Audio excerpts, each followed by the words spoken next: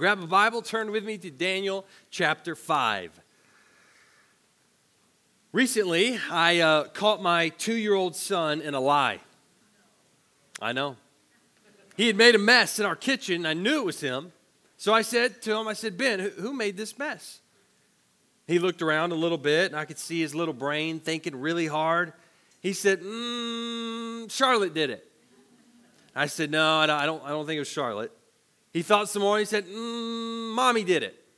I said, no, I don't think it was Mommy. He thought some more, then he said, Sunset did it. That's our cat, Sunset. I said, no, I don't think it was Sunset. I said, did you make this mess, Ben?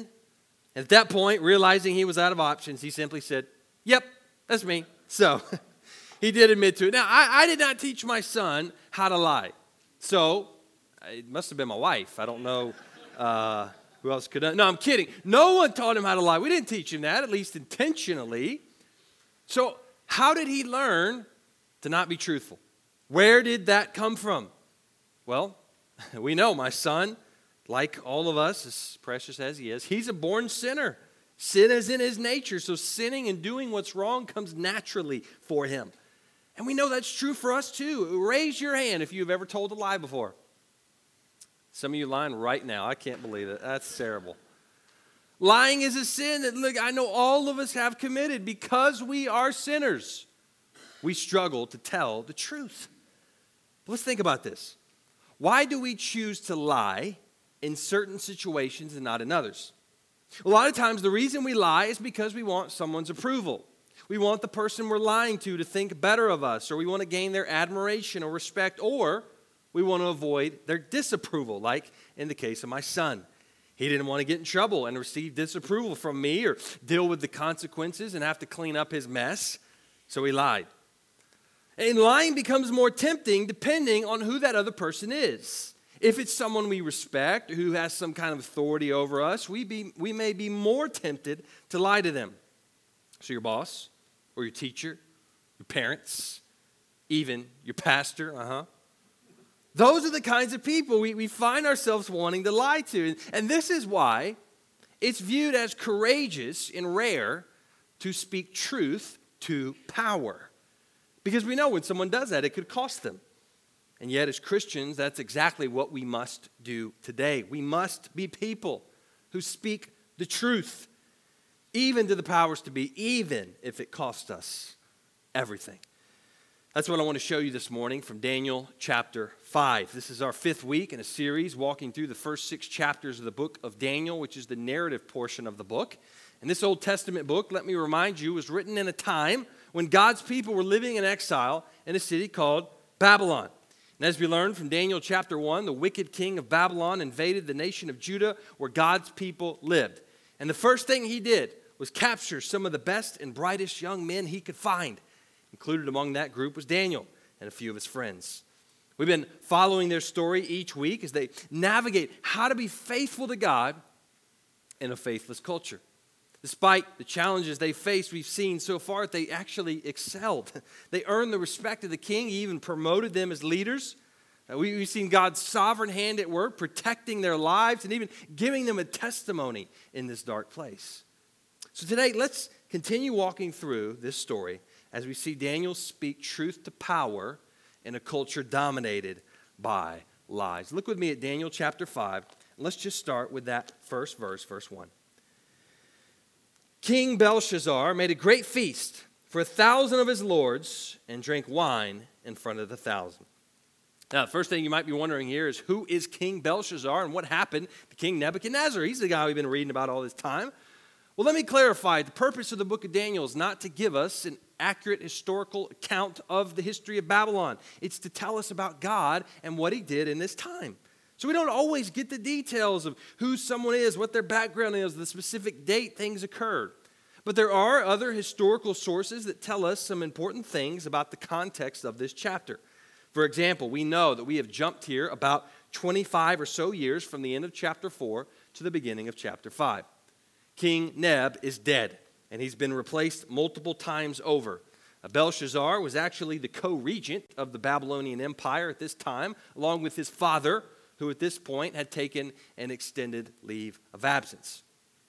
We see in the first verse that the king threw a giant party for all the leaders of his nation. Now, this was not unusual. Kings in this time often flaunted their power and success with these big raging parties. But what makes this scene so bizarre is the timing of this party. It was sort of like partying before the end of the world. On this very night, the empire of Persia was on the brink of taking over Babylon. The armies were literally right outside the city gates, and as we will see, this will be the very last night of the Babylonian Empire's reign. So, whether Belshazzar was trying to have one last hurrah or trying to muster up the spirits of his people for one last stand, we don't know. Either way, this young, arrogant hotshot is about to make a very poor decision. Look at verses 2 through 4. Belshazzar, when he had tasted the wine, commanded that the vessels of gold and of silver that Nebuchadnezzar, his father, had taken out of the temple in Jerusalem be brought, that the king and his lords, his wives, and his concubines might drink from them. Then they brought in the golden vessels that had been taken out of the temple, the house of God in Jerusalem, and the king and his lords, his wives, and his concubines drank from them. They drank wine and praised the gods of gold and silver, bronze, iron, wood, and stone. For some reason, when men want to impress people, they often do dumb things. That is the case here. As Belshazzar remembered that his kingdom owned some really fancy drinkware. You may remember from chapter 1, one of the first things King Nebuchadnezzar did when he invaded Jerusalem was to go into God's temple and take some of the holy things. These were the utensils and items that were considered sacred by Israel because they were used in worship and in making sacrifices to God. They weren't just valuable, they were holy. And even though Nebuchadnezzar stole these items and put them in the temple to his gods, it doesn't seem that he was brazen enough to actually use them and defile them. But Belshazzar was on a different level. He called for the golden vessels from the temple, he filled them with wine, and he drank from them. Then he passed them around to his bros and his ladies. And here's the kicker. While they drank from God's holy vessels, they praised their own gods. So this was a perfect example of what we might call blasphemy. All right, and here's the result. Look at verses 5 and 6. Immediately, the fingers of a human hand appeared and wrote on the plaster of the wall of the king's palace opposite the lampstand. And the king saw the hand as it wrote, and the king's color changed, and his thoughts alarmed him. His limbs gave way, and his knees knocked together. So don't miss here how eerie, how terrifying this would have been. It's like the scene from a scary movie. This floating human hand just appears, starts writing on the wall. The story even created a phrase that's now common in the English language today. The writing is on the wall. The king, he's spooked. So he did what we've seen before in this book. He called up his wise men. And they had one job in this kingdom, and again, yet they could not do it. They couldn't make sense of the writing. So the king, he's even more upset until the queen shows up. And for reasons I won't get into here, scholars believe this woman was most likely who we would call the queen mother, who was the daughter of King Nebuchadnezzar. And she told the king, she said, "Don't worry, I know a guy. His name is Daniel. And back in the day, Nebuchadnezzar used him a lot because he knows stuff. He knows how to solve problems, and he'll tell you what this writing means." So the king called for Daniel. Jump down with me to verses 13 through 16. Then Daniel was brought in before the king. The king answered and said to Daniel, "You are that Daniel, one of the exiles of Judah, whom the king my father brought from Judah. I have heard of you that the spirit of the gods is in you, and that light and understanding and excellent wisdom are found in you. Now the wise men, the enchanters, have been brought in before me to read this writing and make known to me its interpretation. But they could not show the interpretation of the matter. But I have heard that you can give interpretations and solve problems. Now if you can read the writing and make known to me its interpretation, you shall be clothed with purple and have a chain of gold around your neck, and shall be the third ruler in the kingdom." If we look closely here, we begin to get a sense that Belshazzar was speaking down to Daniel. He was quick to remind him, "Aren't you one of those guys we took, those exiles we took from Judah?" He doesn't seem to have a lot of respect for Daniel and what he did in the past to help the kingdom. Nevertheless, he promised him the typical rewards for his help. And watch how Daniel responds, verses 17 to 23. Then Daniel answered and said before the king, "Let your gifts be for yourself, and give your rewards to another. Nevertheless, I will read the writing to the king and make known to him the interpretation. O king, the Most High God gave Nebuchadnezzar, your father, kingship and greatness and glory and majesty. And because of the greatness that he gave him, all peoples, nations, and languages trembled and feared before him. Whom he would, he killed, and whom he would, he kept alive. Whom he would, he raised up, and whom he would, he humbled. But when his heart was lifted up, and his spirit was hardened so that he dealt proudly, he was brought down from his kingly throne, and his glory was taken from him. He was driven from among the children of mankind, and his mind was made like that of a beast, and his dwelling was with the wild donkeys. He was fed grass like an ox, and his body was wet with the dew of heaven, until he knew that the Most High God rules the kingdom of mankind and sets over it whom he will. And you, his son, Belshazzar, have not humbled your heart, though you knew all this, but you've lifted up yourself against the Lord of heaven. And the vessels of his house have been brought in before you and your lords, your wives, and your concubines have drunk wine from them. And you have praised the gods of silver and gold, of bronze, iron, wood, and stone, which do not see or hear or know, but the God in whose hand is your breath and whose are all your ways, you have not honored. You see a difference here between the way Daniel addressed Belshazzar and King Nebuchadnezzar? He said, hey, keep your gifts for yourself. I'll tell you about this writing, but first, let me give you a little history lesson. And he recounts the story we saw last week in Daniel 4 about King Nebuchadnezzar and God humbling him. And he says, you knew about that, and yet you've gone down the exact same prideful path as him and even farther than he did. He says, ultimately, even though you know about my God, you have refused to honor him, the one who holds your breath in his hand. And Daniel's bringing the fire here. And we get the feeling that he does not quite respect this king like he did Nebuchadnezzar. He knows he's a young, hotshot, daddy's boy, trust fund kid who is on the brink of bringing ruin to the nation. And he's not wasting any time telling him the problem. So he interprets the writing. Look at verses 24 through 28. Then from his presence the hand was sent, and this writing was inscribed. And this is the writing that was inscribed. Mene, mene, tekel, and parson. This is the interpretation of the matter. Mene, God has numbered the days of your kingdom and brought it to an end. Tekel, you have been weighed in the balances and found wanting. Peres, your kingdom is divided and given to the Medes and Persians. Three words on the wall. First one repeated twice for emphasis. These were Aramaic words, the language of the Babylonians, and they referred to weights, to weights. And Daniel interpreted them in their verbal form as simply meaning this: numbered, weighed, divided. So put together, that message essentially meant it's over. It's over. You've defied God, you've refused to repent, and this is the end for you and your kingdom. Here's how it all concludes, verses 29 to 31. Then Belshazzar gave the command, and Daniel was clothed with purple, a chain of gold was put around his neck, and a proclamation was made about him, that he should be the third ruler in the kingdom. That very night, Belshazzar, the Chaldean king, was killed, and Darius the Mede received the kingdom, being about 62 years old. The writing on the wall turned out to be the writing on the wall. The meaning was fulfilled immediately. Belshazzar killed that night, and the kingdom taken over. And unlike the previous chapters, we don't get a happy ending here. Daniel had a tough job. He had to step out of the shadows to serve a kingdom that had clearly forgotten him and forgotten his God.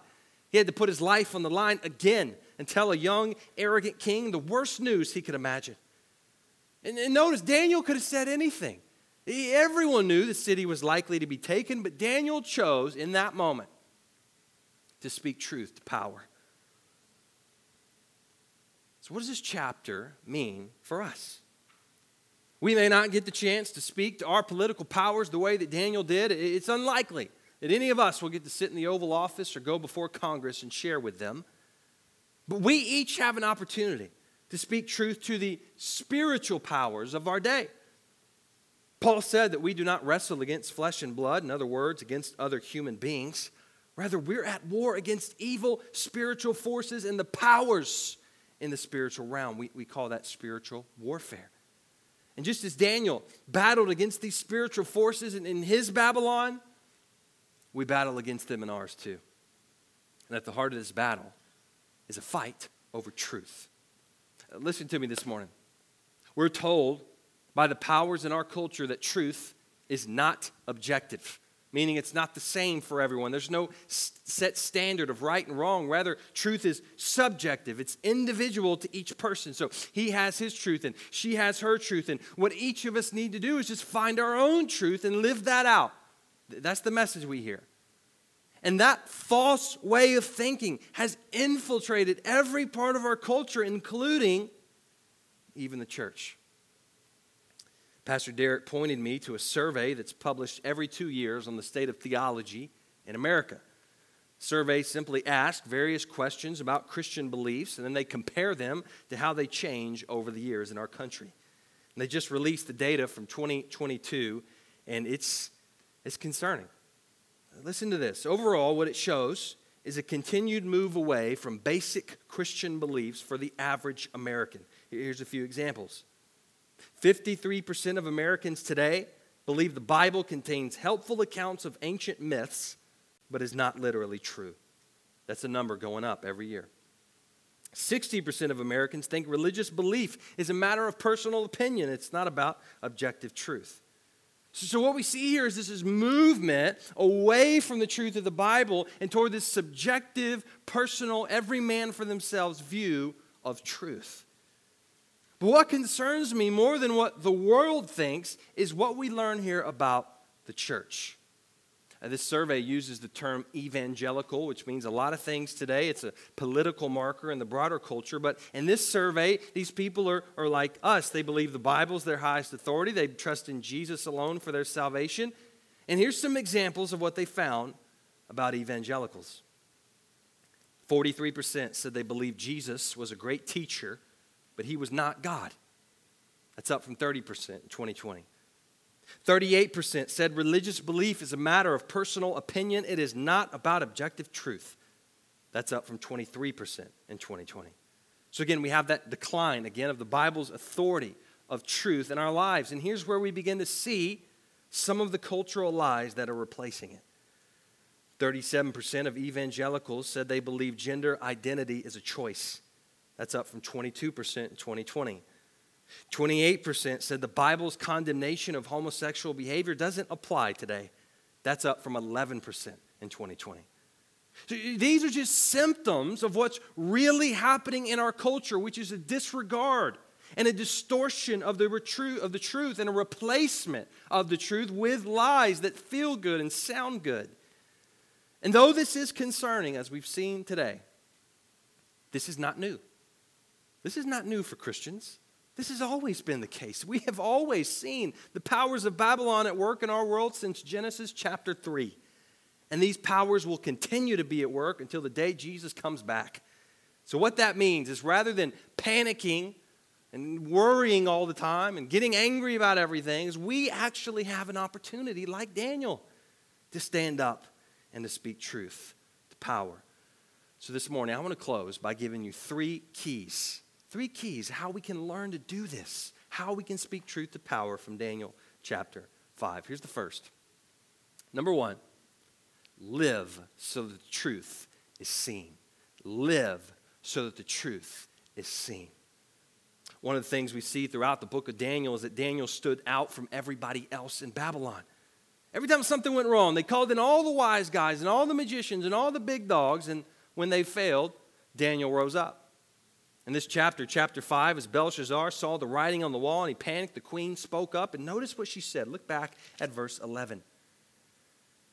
She said, "There's a man in your kingdom in whom is the spirit of the holy gods." And Nebuchadnezzar said the same thing in chapter 4. He said, "In Daniel is the spirit of the holy gods." What does that mean? That sounds kind of strange to us. Well, let's remember that this was a polytheistic culture, meaning they had a lot of different gods, not just one. So for Daniel to have the spirit of the gods in him was for them their way of saying he was like the gods. There was something different about him that was distinct from everybody else that reminded these people of a supernatural being. So it's clear Daniel was different. It wasn't because he had a big mouth and liked to tell everyone what he thought all the time. It was because his spirit was different. He lived and acted and carried himself differently. And this gave him an opportunity to speak the truth. We know today that the reason Daniel was different was not because he had a spirit of some gods, but it was because he had the spirit of the God. Daniel had a relationship with God. He knew him. He trusted him. This was reflected in his life. And this was the starting point for how he was able to speak truth to power. And that must be our starting point as well. We are not going to be heard if our lives look just like everyone else's. Why would the world listen to us if we're just the same as them? Why would anyone listen to us if we talk the truth but don't walk it? There's a reason lost people tend to think of Christians as hypocrites. The truth we believe must first be evident in the way we live. And the key to living out the truth comes from a relationship with the God of truth. Just like Daniel, we must personally know God, be filled with His Holy Spirit, and have a personal relationship with His Son, Jesus. Followers of Jesus Christ have always been a distinct witness in the culture around them. Think about the book of Acts. We see the very first Christians, they're outcasts. People don't even know what to do with them. They don't understand. It's so different. So let me ask you, is there evidence in your life that you believe what you say you believe? Do you have a distinct witness that separates you from your coworkers, your neighbors, your friends, and your family who don't know the Lord like you?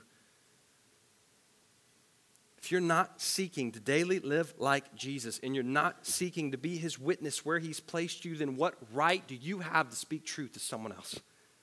That doesn't help the cause of Christ. In fact, when we talk one way and live another, when we say we know Jesus, yet we live just like the world, we actually do damage to the cause of Christ. We undermine the very mission we're called to.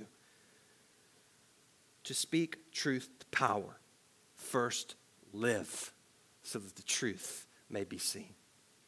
Here's the second key we learn. Number 2, speak so that the truth is heard. Speak so that the truth is heard. When you live a life that is distinct from the culture around you, when you live like Jesus did, then you're going to have opportunities to share and speak. Again, it may not be to a big government official or world power like Daniel, but there will be opportunities to speak the truth. Like Daniel, God will put you in a position where you will have a choice. Am I going to speak in a way that makes me look good, or that gets me out of trouble, or earns the praise of man, or will I speak the truth, whatever the cost may be?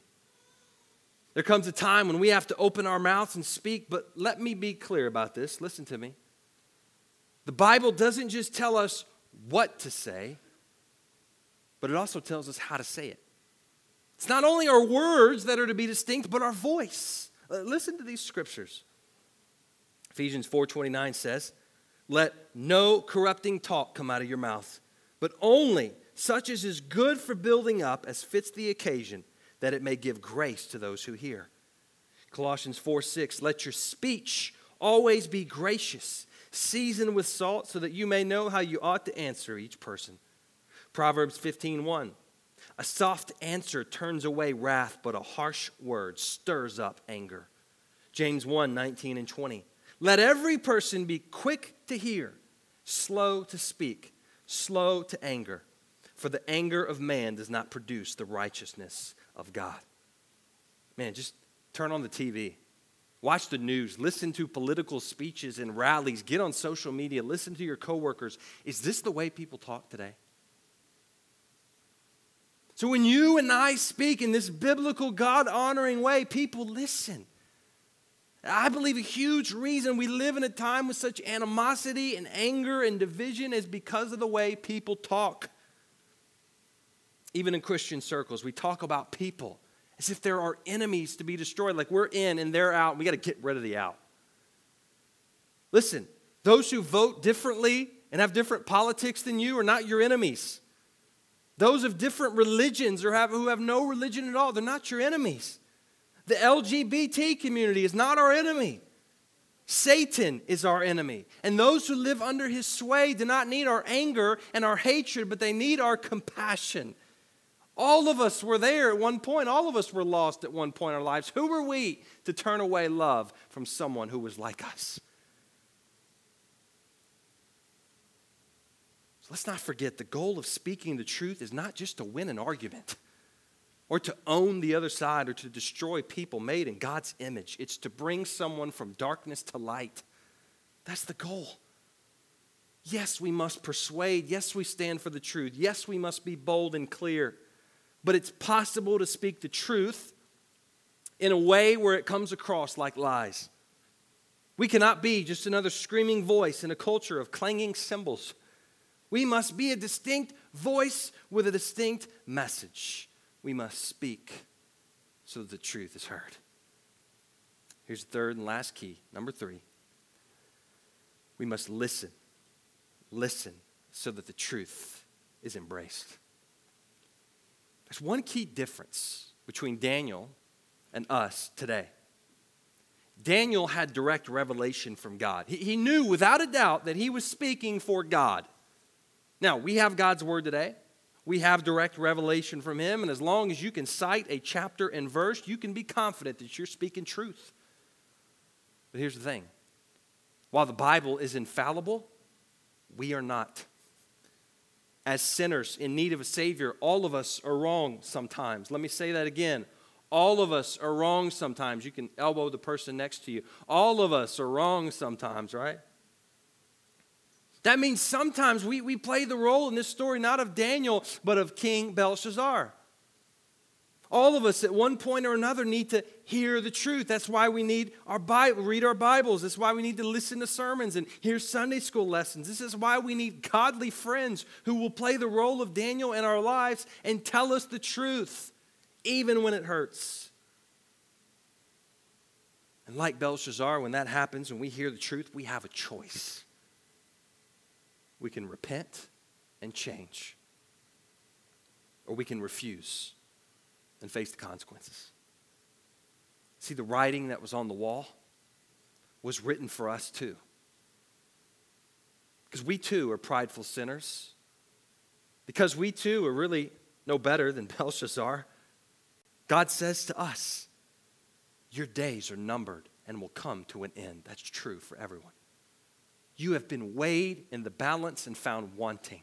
That's true for everyone. Your kingdom will be divided and conquered. That's true for everyone. That is our fate apart from God's saving grace. But because of Jesus, because of what he did on the cross and at the resurrection, we can be forgiven. We can have eternal life. We can know the truth. And the truth will set us free. So today, before we can speak the truth, we have to live out the truth. Before we can live out the truth, we have to listen to the truth and believe it. So what truth is God speaking to you today? Once you've embraced it, then by his grace, then you can speak it to the powers of the world around us. But make sure you believe it first. Would you bow your heads with me?